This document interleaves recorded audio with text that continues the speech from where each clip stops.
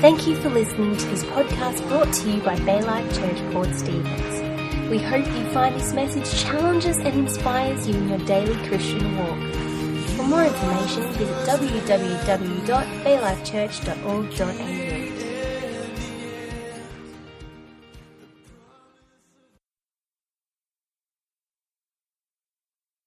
Good to see you all. Wasn't that great, this worship this morning, hey? I just love the songs we sang this morning. Very faith-filled and about our Saviour. It was lifted up for us to die. And this morning I've got a couple of slides. I just want, this weekend we've got a lot of people away. It has been school holidays. And also it is Anzac weekend. I know a lot of people will probably not go to work tomorrow and extend a long weekend. I'm not doing it. I'm going to work. I'm not one of them. I'd like to be. But anyway, this on Tuesday morning, especially on the East Coast, we are the first people on the East Coast to be having memorial services that actually remember those people that gave their lives. And Anzac Day is a special time for us. And the ode this ode here was written in 1921, and it says this: "They shall grow not old, as we that are left grow old. Age shall not weary them, nor the years condemn them. At the going down to the sun and in the morning, we will remember them, lest we forget." We will hear those words lots of times. We will hear it on the evening news. It'll be resounded there in Turkey as people have gone over there. But we know it's to remember those that bravely went and gave their lives for something that wasn't just because they believed in it, because it was freedom. And it's always about freedom. It's got to be freedom for us. And that's why Christ died for us. So loads of people on Tuesday morning will be lining the streets, and there will be hundreds of thousands of people all around Australia that will go to these marches, and we'll have servicemen march, we'll have ex-servicemen march, there'll be children, there'll be grandchildren, there'll be sons and daughters of representing those that have now gone on. And the thing is, we can't afford to let these stories die. We need to remember what has happened for us. In Gallipoli, it says there was a young soldier that went. He was 14 years of age, the youngest soldier that ever went to battle. He never made it home. I don't really know why he went. Maybe he just got caught up in everybody else going, but he took himself off and he spilt his blood alongside the young mates that went with him. For us, war is a stranger. We have never lived through a war. This generation, right now, we may know of people that are in the defence here that have gone over. They're peacekeeping, they are supporting over there in different places. But we have never known in this generation to have bombs come drop on us overnight. We don't know what that's like. My mother grew up in World War II. She was 6 years old when World War II was declared. And my mum told me the stories how she used to own a gas mask. And they would hear the bombers coming in the night, the Germans. And it was common to have an air raid shelter in your back garden. And she had one in hers. And provisions were put in there, so when they knew they were coming, people would run and get in their air raid shelters. Things were scarce, and it was normal for people to have their windows blacked out. Newspapers and curtains were just all blacked out so that when the bombers came, they couldn't see the lights of the houses. And it was normal to go to school and find out that your friends at school had lost family that were fighting. It was normal. Grief was the norm of the day back in World War II. It says there was about 50 to 70 million people died in World War II. That is a lot of people. World War II, what a tragedy. Back then, I remember her telling me, to have an orange for Christmas was an absolute delight. We don't know what it's like to live on rations. They would have ration coupons, would have to take them, you're only allowed this or you're allowed that. We go to the supermarket and we help ourselves. We don't know what that's like. But that's what she would find in her stocking was an orange for Christmas. Nothing else but an orange. And your parents went to work in the factory to help make bullets and do whatever they could to help the cause. You know, England was in a terrible war with Germany. And at one time it looked like the Germans were winning. You know, as a kid, I grew up in England and all our movies were about the British winning the Germans. All the time. That's all we ever saw on our TV, about us winning all the time. But you know, it was Winston Churchill that championed England to rise up and win. And this is what he says. This is just part of a quote. He says, "We shall fight them on the beaches. We shall fight them on the landing grounds. And we shall fight them in the fields and in the streets. And we shall fight in the hills. And we shall never surrender." You know, for us, we can never, ever surrender to the enemy that comes after us. Never, ever give in. You might feel like it, but don't give in. We are at war. This is a war in the natural, but there is a war in the spirit. This is just one aspect. War has always been throughout history. The first war broke out in heaven. And we know that's where Satan got kicked out. We know that war is real. But we know that our God had a plan to annihilate the enemy. The enemy against our soul. You know, God had a strategic plan. No army goes to war without a plan. The military don't go, "Oh, well, somebody go get McDonald's, you know, and what shall we do? What shall we..." No. There's board meetings, there's time that's put in place to be able to know where the enemy is at. You know, Jesus came right on time. It was planned for him to come on time to redeem mankind back to himself. He knew who his arch enemy was, and let me tell you, he is our arch enemy. Make no bones about that. But Jesus came to destroy the work of the enemy. It says in the Bible that Jesus set his face like flint towards Jerusalem. There was no going back from the cause. He had one purpose, one mission, was to destroy the enemy. You know, in our lives, we have to be determined to move forward and not go backwards. When you became a Christian, you joined the army. You enlisted. You said, "I belong to the Lord Jesus Christ," and you signed up. When you became a Christian, you joined the most mightiest army on the planet.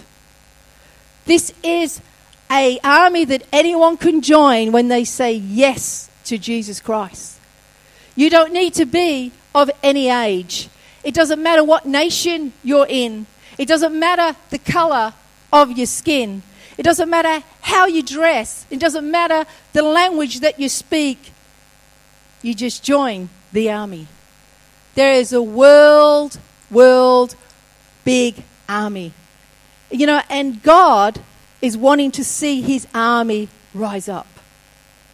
Not go to sleep, but rise up. You know, we have Anzac Day to remember what has happened. When we take the emblems, we take the communion and the bread to remember what had happened at the cross. Our word, the word of God, not only is it sharp, not only is it the word of God, but it is also a memorial for us. It's to remind us of what has happened. The word of God is never out of date. You know, we are called to be history changers, history makers. We're here to make a difference. We don't have the word retreat on our head. We have the word no retreat.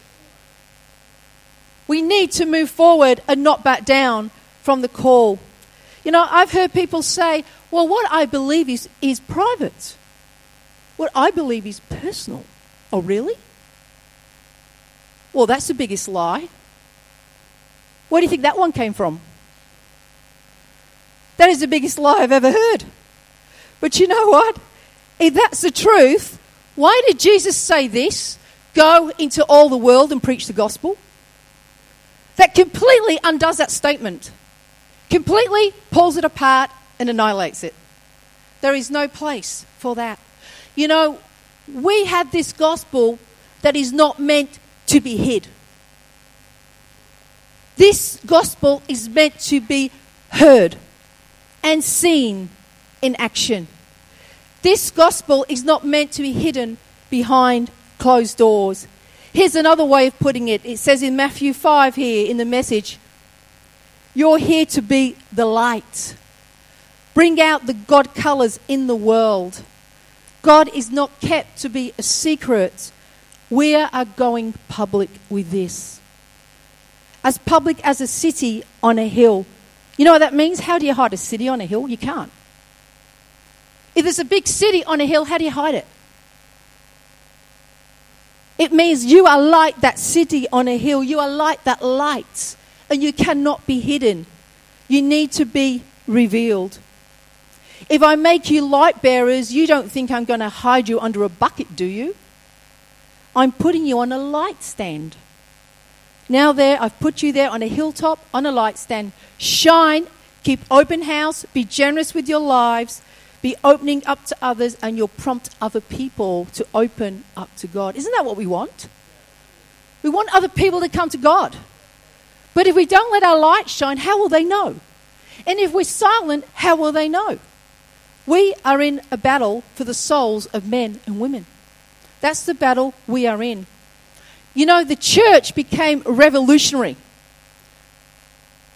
Peter, when he was filled with the Holy Ghost, when he got a revelation of what Christ had done, he got up and he boldly preached the gospel, and 3,000 people were added to the church that day.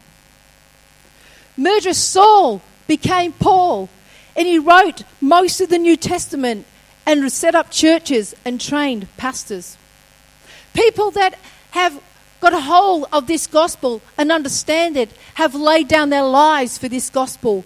People have been martyred throughout the generations. People have even been burnt at the stake. Martyrdom still happens in and around the world today. You know, because we belong to the Lord Jesus Christ, we are in a battle. But that foe, that old snake called the devil, he comes around now and then, and the Bible says he comes to wear down the saints. He comes to wear us down. And he's really good at it. He comes to wear us out.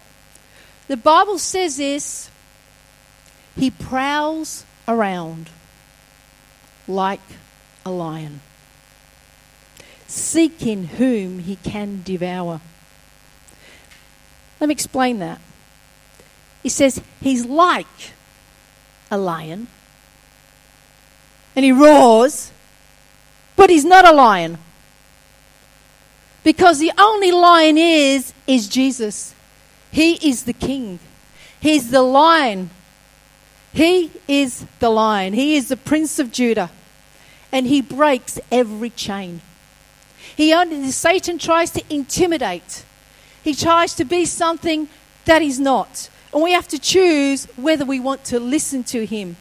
You know, the words that he brings around are like, you're not a Christian. You call yourself a Christian? Look at you. God will never forgive you. Look what you've done. And if God truly loved you, why is everything going wrong? Everything goes wrong for you. Everything goes good for them over there. God loves them, but he doesn't love you. You have to decide who you want to listen to. He is great at showing us our past. He shows us that we're shameful and that we're wretched. But God shows us our future and not our past. Who do we want to listen to? You know, the blood of Jesus is our forgiveness and it is our freedom. where Satan is the father of all lies. That is a tactic of the enemy, is to derail us with things that he speaks into our lives. But you know, Jesus Christ, he loves us no matter what. No matter where we've been, doesn't matter what other people say about us, who cares? God is for us and he's not against us. He loves us with an everlasting love. You know, thinking about the blood of Jesus Christ, that blood was a weapon. It was a weapon. That blood had to be spilt to save you and I. You know, our fight is spiritual, but God has given us weapons to use.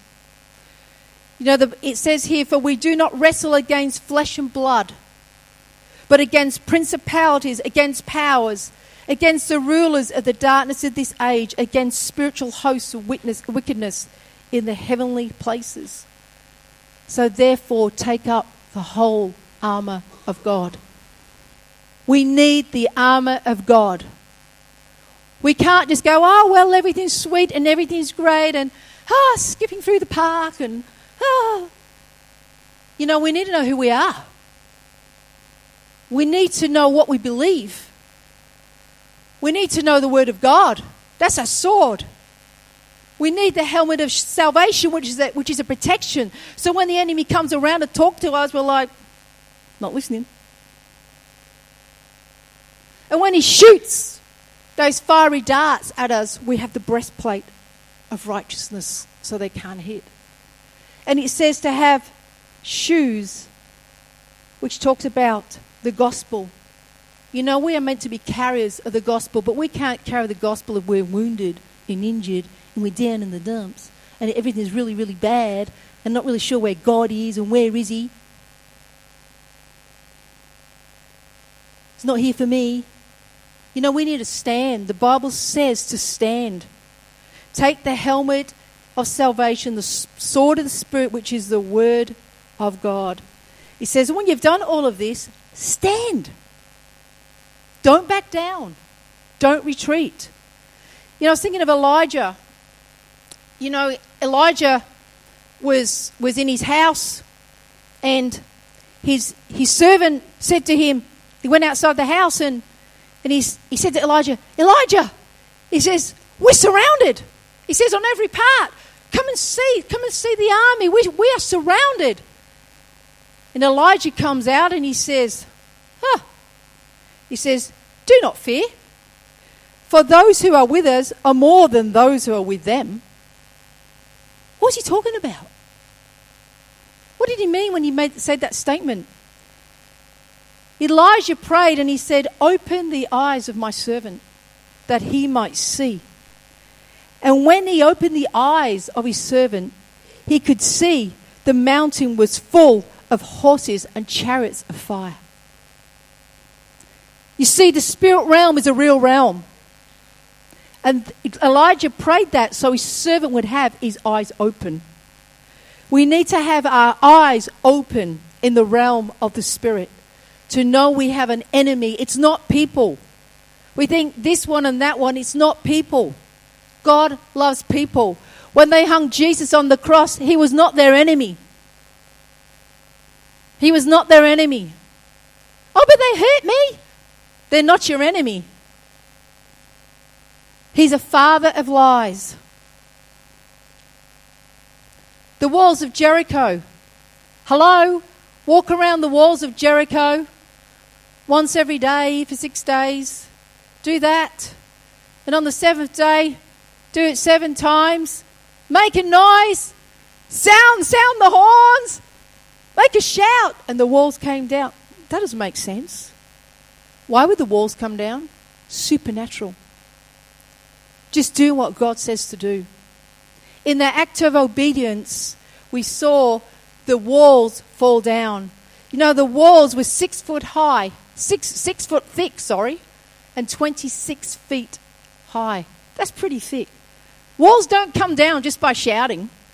Walls don't come down just by walking around them. Doesn't matter how many feet walk around. but God caused the walls to fall down.